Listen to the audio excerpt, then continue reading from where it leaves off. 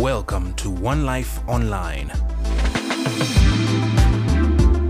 the podcast that brings you the weekly sermons at One Life Church, Kampala. In this episode, we listen to a sermon from Isaiah chapter 54, titled, The Lord's Everlasting Love for His People, presented by Arthur Murungi. As you listen to this message, may the Lord speak to you through His Word by His Spirit and cause you to walk according to His will by His grace.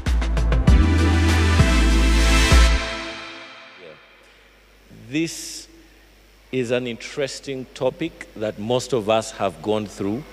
No PowerPoint, just the Word of God today. So I hope you have your Bible. I'll do a bit of an introduction, and then we'll look at the Word, hopefully cover verse by verse of Isaiah 54. Father in heaven, as we come before you, we pray that you will heal hearts, you will be able to change minds and turn us around, that we'll fully come to understand to the point that we can how deep your love is, what it means for you to have everlasting love. And as we sang today, may that love be evident as we meet, as we step out this week. For your name's sake, in Christ we pray. Amen. Now, like I said, my name is Arthur Murungi. Murungi, I know those who come from Kenya think I come from Meru. That's not true. I come from Fort Portal. So the Watoro don't have the G. We are emphatic in our Murungi. I was given that name for a reason. My parents could not give birth to me for a while. I enjoy walking. I'm in youth ministry, so my parents couldn't give birth to a child for a while. That in our culture, the Watoro, but I know some of you share it, was pretty difficult. My mother took on quite a bit of external and internal pressure. They wondered what kind of lady has come into the home. True? Is she going to flourish? I'm causing trouble for the media.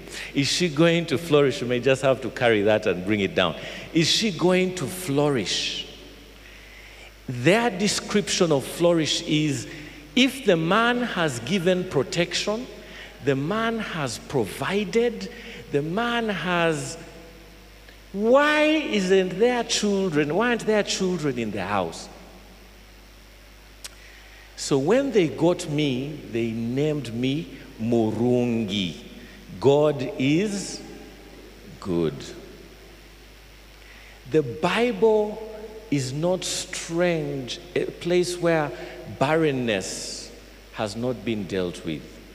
Right from Sarah, Rachel, Hannah, there was barrenness amongst the people. God calls Abraham and tells him, I'm going to make you a nation, and through your nation, others will be blessed. That's the lineage of Christ. But there was barrenness. Actually, Sarah laughed, mocked God's promise. True? Behind the tent. The word barren in the Bible is depicted for a people who, especially in Isaiah 54, who should not have been barren, because their father, God, the husband, sovereign, protecting, better than I can do, true, as a husband. He has given everything so that his people flourish, blossom, are given to multiplying based on the promise he had given them. But these people, with a father God, their maker, and now their husband. Let me first stop there. The Bible is rich with imagery, very rich.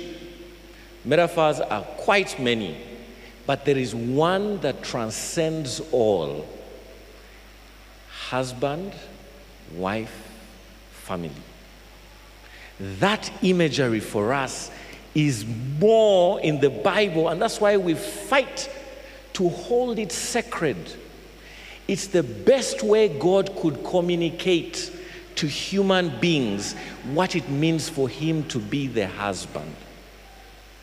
And I tell women, you have an immense role, just like men do, but women have an immense role representing us as the church, the bride of Christ. Israel is also called his wife, true? There is an immense responsibility because God wants to show he's the loving husband, compassionate, merciful. Recently, my wife, we went somewhere and we're discussing with very close friends, and I said something. Later on, she said to me, I felt insecure when you said that. And I sought her forgiveness. When I give cover, I tell my friends, no man has to tell a wife to submit if they love them. True? There is a cover. When God allows me in Christ to give that cover, my wife flourishes. True? The ladies that are here are not nodding. You should be nodding, yeah. Take notes for him. God is perfect. I'm not perfect. God is the perfect husband. By the way, to disappoint you, there's no marriage in heaven. I hope, Pastor, you've preached that. There's no marriage in heaven. The more reason to say, why does he allow for that on earth? There's no marriage in heaven. Lucy and I, my wife Lucy, will be worshiping as the bride of Christ, radiant, without blemish, no spot. So we have Israel, God bestowing on them so much. This is about 500 BC with Isaiah.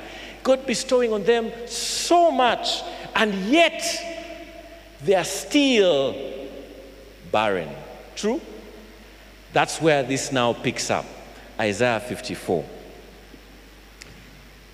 Before we even go to Isaiah 54, just look at the barrenness. The word there. Let's look at it. Sing, O barren, thou sing. He's calling the barren to sing. Why? Break forth in singing. Cry aloud. Thou that dost not travail. The people of Israel with a loving husband had become, I know there are children here, I hope you'll explain the words, I thought they'd all gone, had become harlots.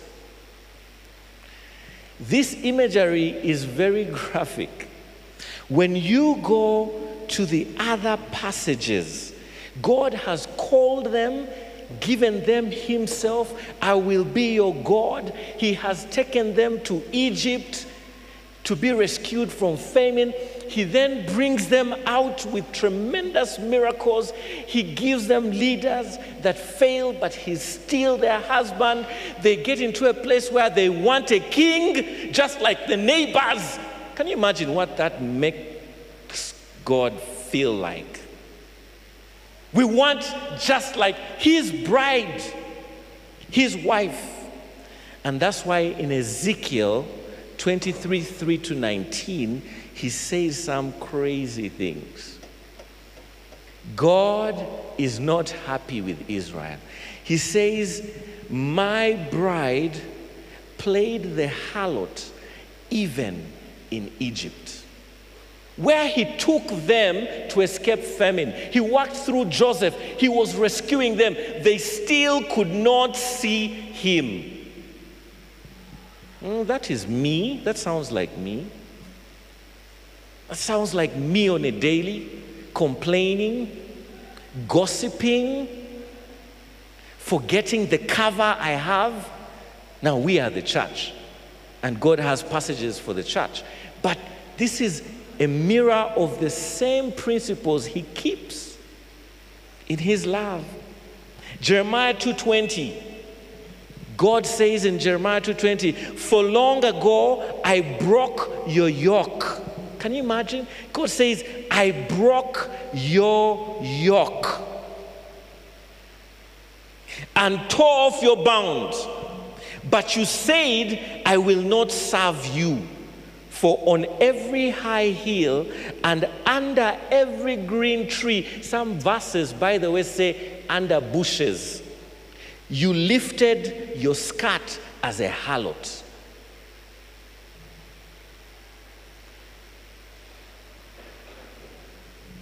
You know, there is this issue going on in Uganda right now, DNA, not so? DNA has become DNA. Someone could say, God is, but God, you gave it all. You gave it all. And Israel is playing the harlot. Why would you come back? I see men who have been with their wives for a while, and one error, 2 errors, 3, and they masquerade them in public. True? Is God going to act like that with Israel? Imagine you are in his shoes. Would he act like that? He gave a promise. I was thinking as I read through Genesis that he even walked through the sacrifices himself. So in the Near Eastern tradition, they had sacrifices that they cut in 2 halves. And God walked through. Abraham was asleep.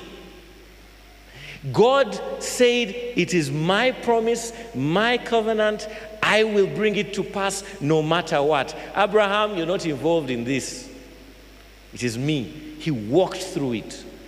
Israel saw all that, and they still played God.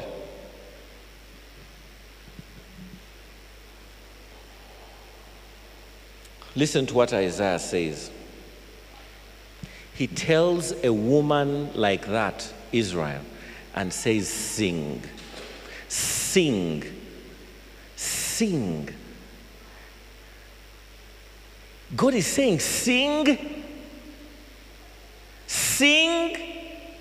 You know, I came in today, and as I listened to the lyrics, I thought of my week and the mess that I am in Christ. And God was still telling me this morning, sing, sing of my compassionate love.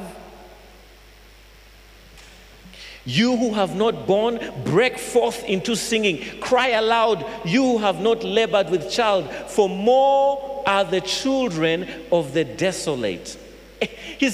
He goes on to say, than the children of the married. He says, enlarge the place of your tent. Even if Israel has done all this, God says, prepare your tent. I'm told that in the Near Eastern, the Jewish culture, it's the women actually that prepared the tents. He's saying you're barren, it's going to change. Prepare the tent. Expand it. God is talking to an unfaithful person and says, get ready. Why do I deserve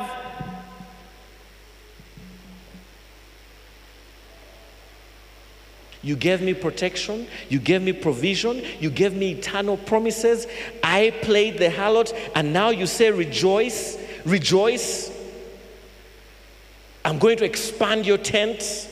Enlarge the place of your tent and let them stretch out the curtains. Do not spare. Lengthen the cords.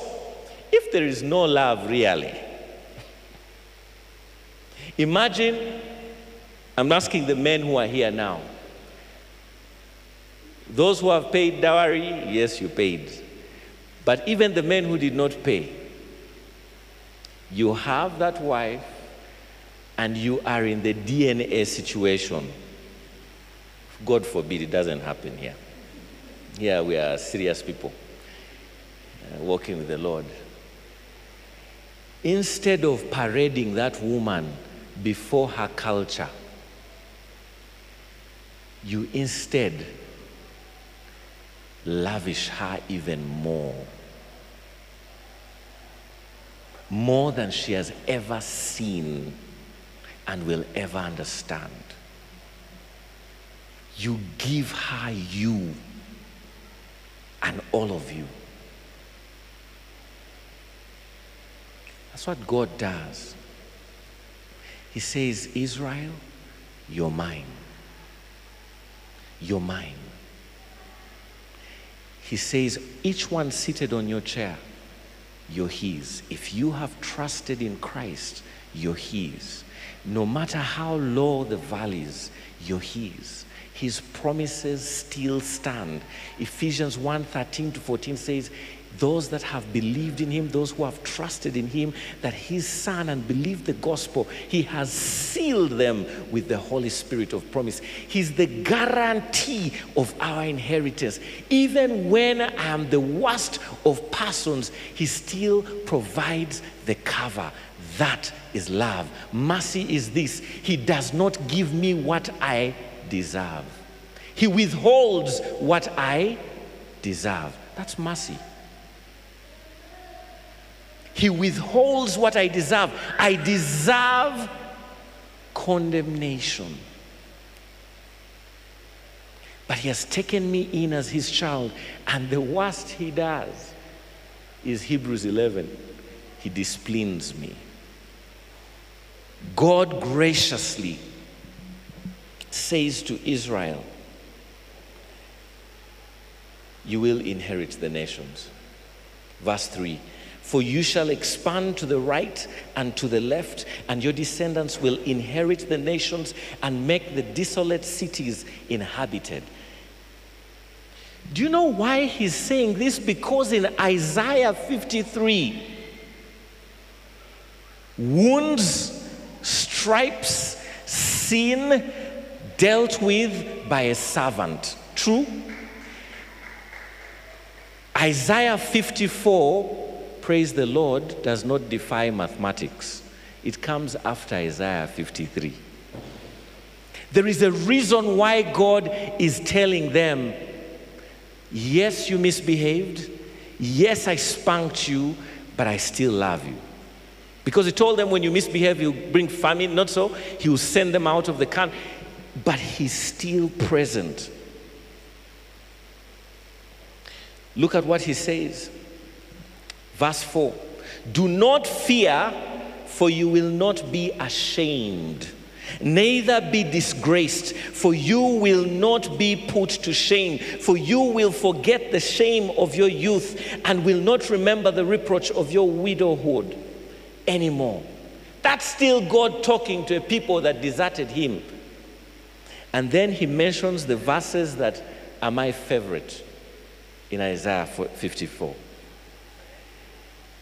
For your maker, his first time maker, your creator. We usually stop there. He says, for your creator is also your husband. Wow. Wow.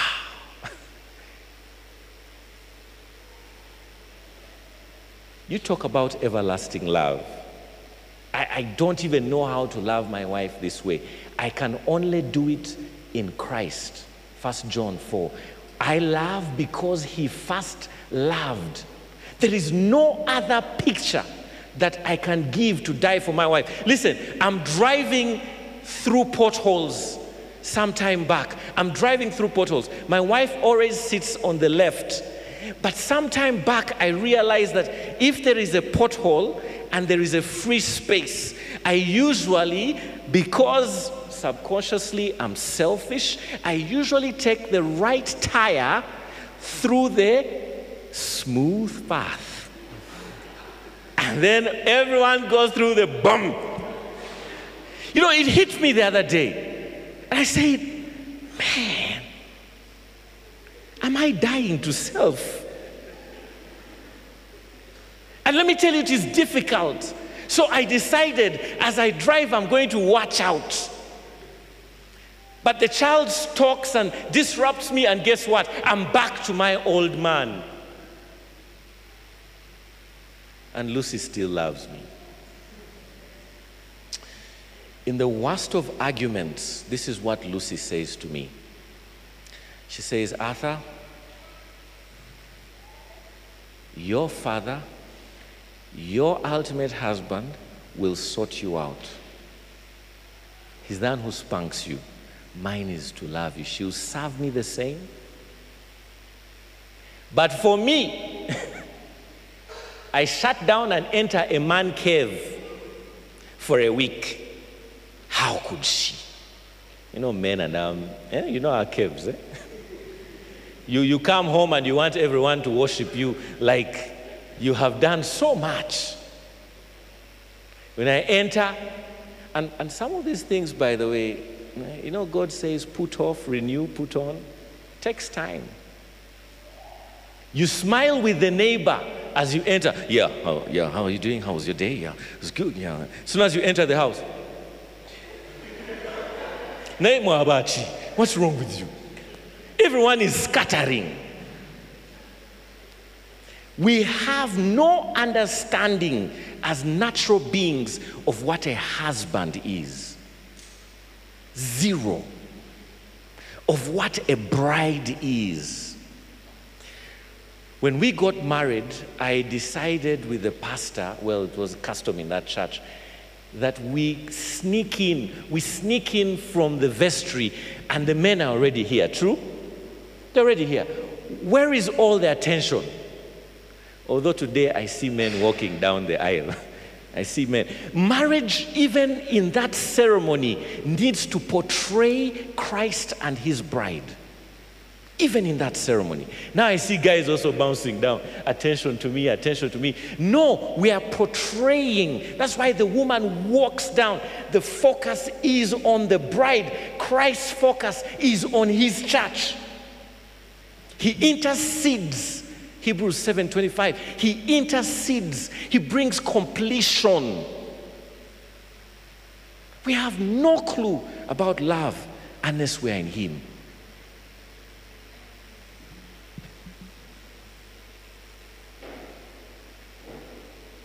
God says, I fashioned you with that intelligence. I fashioned you with that intelligence. Don't make it an idol. I fashioned you with those physical looks. Don't place them above me. Israel, I gave you the tent you have, that house that is supposedly a mansion. I gave you that four-wheel drive. I gave you those denim jeans. I gave you that. But it has become your treasure, and that's where your heart is. True? I'm glad here that I visit churches now in Uganda, and I speak a lot in different churches, but I'm glad here the pastor has not become above God. You know, the places you go to, and they would be forcing me to come from where I had seated to the front. I'm very glad. When you arrive, they carry, you have the iMac coming in, one person carrying. The next one, iPhone comes in, everyone is. Then how is the church supposed to know their ultimate husband? How is the church supposed to know? Even in the home, how is the wife, how are the children supposed to know this is not about dad? I'm only a steward.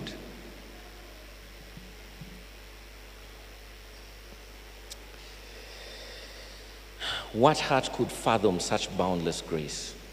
Listen to what he says. Let's go on. I'm going to run through this. I have 15 more minutes. He's called the God of the whole earth. Verse 5. I'd missed the part where he says Redeemer. And your Redeemer is the Holy One of Israel. Do you feel the tension between holiness and this love? Do you feel that tension? This justice? That was not put there by mistake.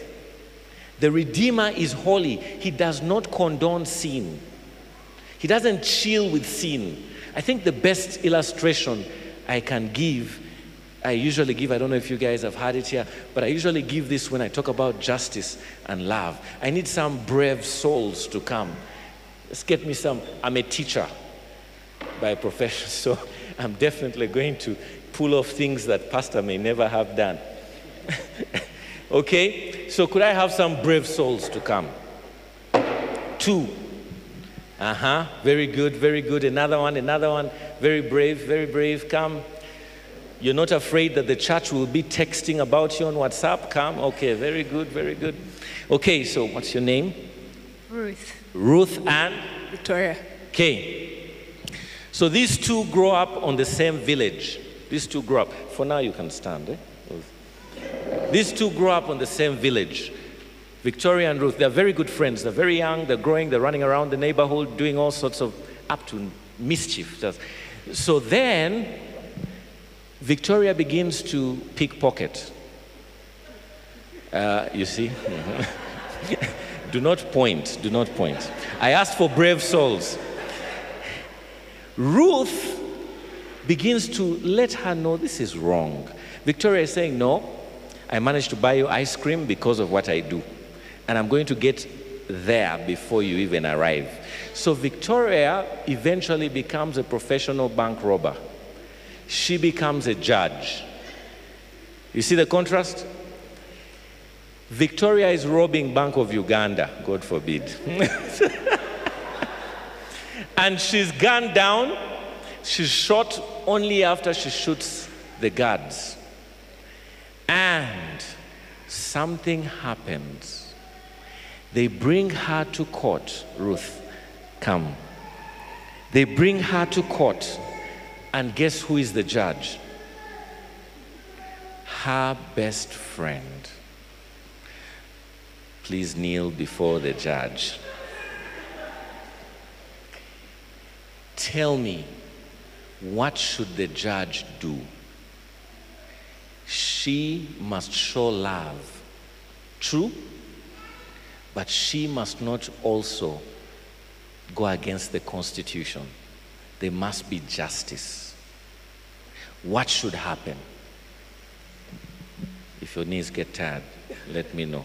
Just stand. It's okay, you can stand. What should the judge do?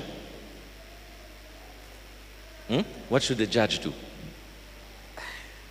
Of course, the judge has to act. Normally, the way a judge has to act. Judge. What is it? Sentence her to death? You're not a friend. There is no love. How can you sentence to death? How? What should the judge do? Forgiveness? There is no justice. This is a corrupt judge. Forgiveness? Let the sin go? They just shot so many. What should happen? The judge needs to disclose that she was a best friend, declare that conflict of interest, and hand over to Banange. Have you heard the lawyer? God cannot abdicate from his throne. God cannot leave his throne, because if he leaves it, then he's powerless. True? In human terms, yes. But God, he's God. He's the final guy. Let the judge show mercy. Mercy. In what way? Giving a lenient sentence. Hey, don't even say lenient. Corrupt. People have died. Friends, let me get one more on this side. Corrects her ways. Can Victoria ever correct her ways? Is sentencing loving? Let me tell you what happens. This is what God does. You're right. If she's going to be just, she rules the death penalty. True? And then she stands up, puts the chair aside, step down, and she offers her a hand, brings her up, puts her up, not on the chair, but puts her up there. Then you stay here and then kneel. She takes the penalty. Both perfect justice and perfect love have been fulfilled. That's what God has done. Thank you. Give them a hand clap. Give them a hand clap.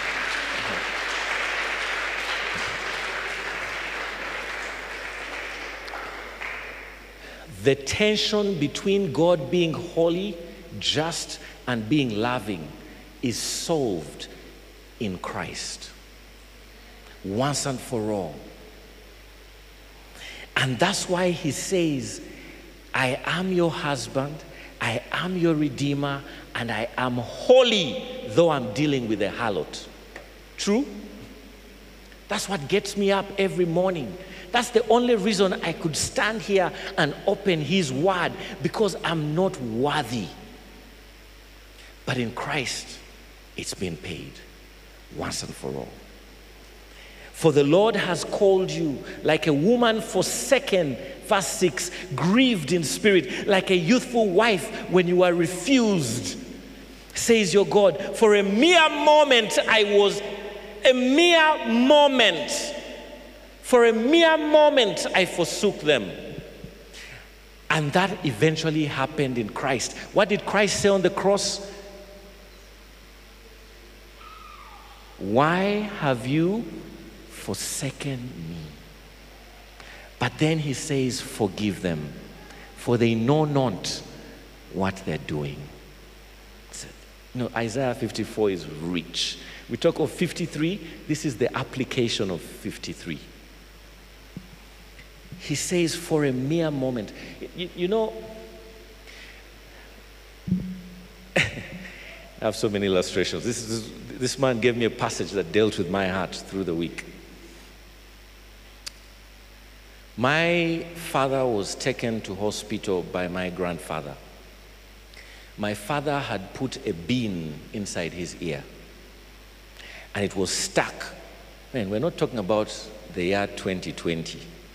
This is, 1950. And so, my grandfather looked at my dad's ear and said, how dare you? Let me take it to the doctor. And in vernacular, they yank it out. So my father was scared. So they got to the doctor. And the doctor, his friend, and the doctor said, oh, you've brought him. Yes, I've brought him. There's something wrong with his ear. And the doctor said, yes, we're going to yank it out. My grandfather said, no, don't do that to my son. The same father who had said yank it out now listens to the doctor using the same language. And he says, no, don't hurt my son. God's, when he's displeased with us, he's not displeased like a man.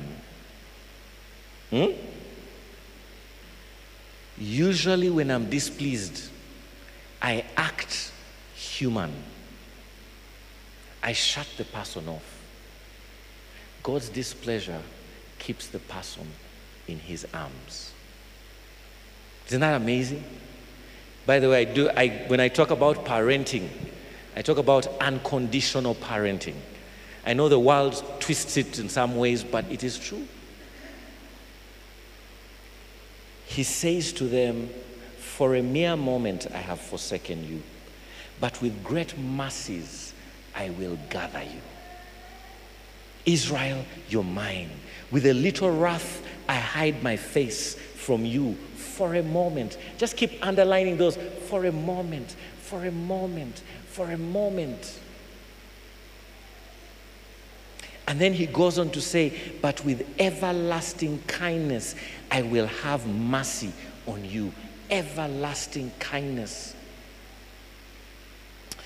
For this is like the waters of Noah to me. As we pronounce it as Noah.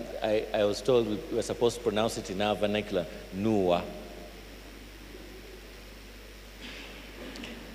That I would not be angry with you, nor rebuke you. For the mountains shall depart, and the hills be removed, but my kindness shall not depart from you, nor shall my covenant of peace be removed. Friends, what is it?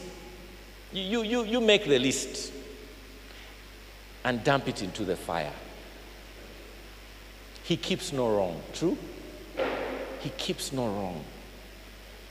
O you afflicted one, tossed with tempest and not comforted, behold, I will lay your stones with colorful gems. He's talking about Jerusalem. He's saying, I'm going to build you up, rubies, crystals, precious stones. All your children shall be taught by the Lord. Can you imagine a harlot hearing this? This is why Hosea, this is the very picture of Hosea. Hearing this, Arthur, man, I failed God so many times. My heart is wandering, tossed to and fro. You shall be far from oppression. Now listen to verse 16. I have to skip.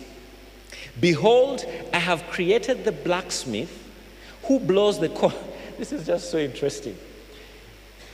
God sends nations. At this point, he's sending Babylon to discipline Israel. But God assures them they're going into captivity. Hezekiah rules, and then Sennacherib comes in power. They're going into captivity. But he tells them, the weapons that are being used against you, the actual steel, I formed the blacksmith, I formed the trader. So let me put it in our terms today. Let's assume the people of God are Ukraine. The people that make the arms, the ones that deal in the arms, South Africa in this case, God is in charge of all of them. It did not catch him by surprise. Even the guy who's blowing the coal, the guy who's adjusting the silicon chips, making them to enable nuclear warfare, God has it under cover. He's telling this to a people who are going in captivity, that have played the harlot, that would be fearful. Whatever he promised has come to pass. True? He says, it's not the end. My everlasting love is here. No weapon formed against you shall prosper. This is where it comes from. Unfortunately, we just jumped to this verse. We just jumped to this verse. I tell people not to be, you forgive me once again. We have very insecure believers, very insecure. We do not know who God is as a maker and husband. You reach home and you're crossing the path and you see a chicken head. In the name of Jesus, just a chicken head. You start calling on the Lord and what's going to happen? What's happening? What's happening to the people of God? You know, any tiny thing, a feather across the path, God has the heart of that witch doctor. The blacksmith's work, there is none that he does not have in bringing about his everlasting love. Do you get that? There is none. Stop walking in fear of men and all these things. Walk in awe of the one who has called the harlot. David Tripp writes a book, Awe. Read it. Beautiful book.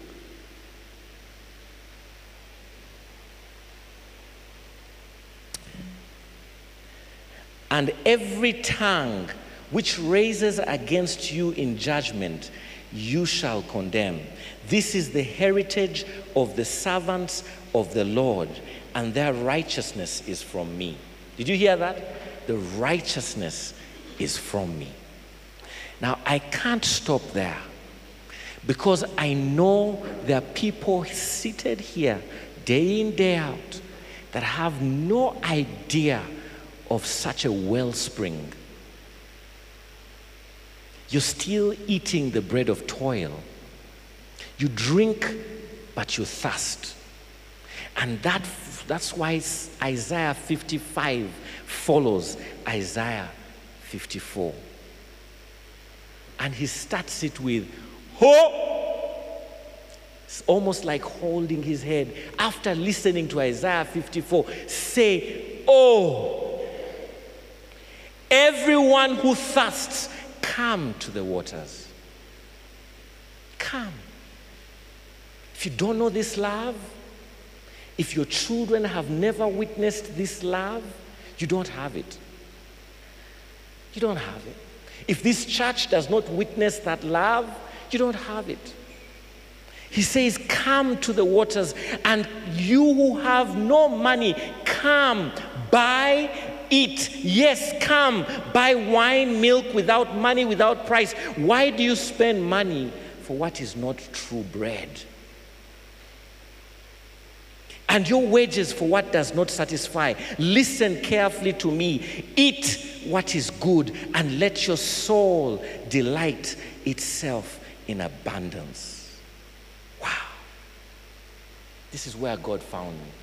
Foolish, religious, an altar boy to Cardinal Wamala, thinking my works will bring about Christ-likeness. Thinking attending church will, being part of the choir, I was part of almost every mukolo there was in the school I went to. There is nothing in my heart of stone that can bring about what we just read. Everyone needs a heart of flesh. That's the new covenant. Are you going to live in Isaiah 54? Within that everlasting heart, love? Bow your heads. Let's pray. With our heads bowed, if there be anyone that says, I know not that everlasting love, I'm wasted, my temper, all these things simply show that my heart is fallen. I'm thirsty. I'm living duplicity. I'm not where I should be. I want to drink everlasting waters and eat everlasting bread, because Jesus paid for it all.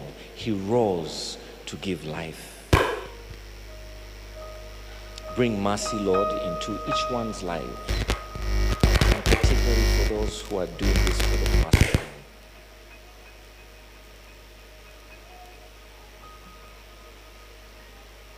Thank you. For your name's sake in Christ we prayed. Amen. Thank you for listening to God's Word today. Feel free to contact the pastor on phone at 0705 581 369 or send an email to pastor@onelifechurch.ug or follow us on Facebook at One Life Church and subscribe to our YouTube channel at One Life Church, Kampala, Uganda. One Life Church is a multicultural community of believers equipped to serve Christ's mission.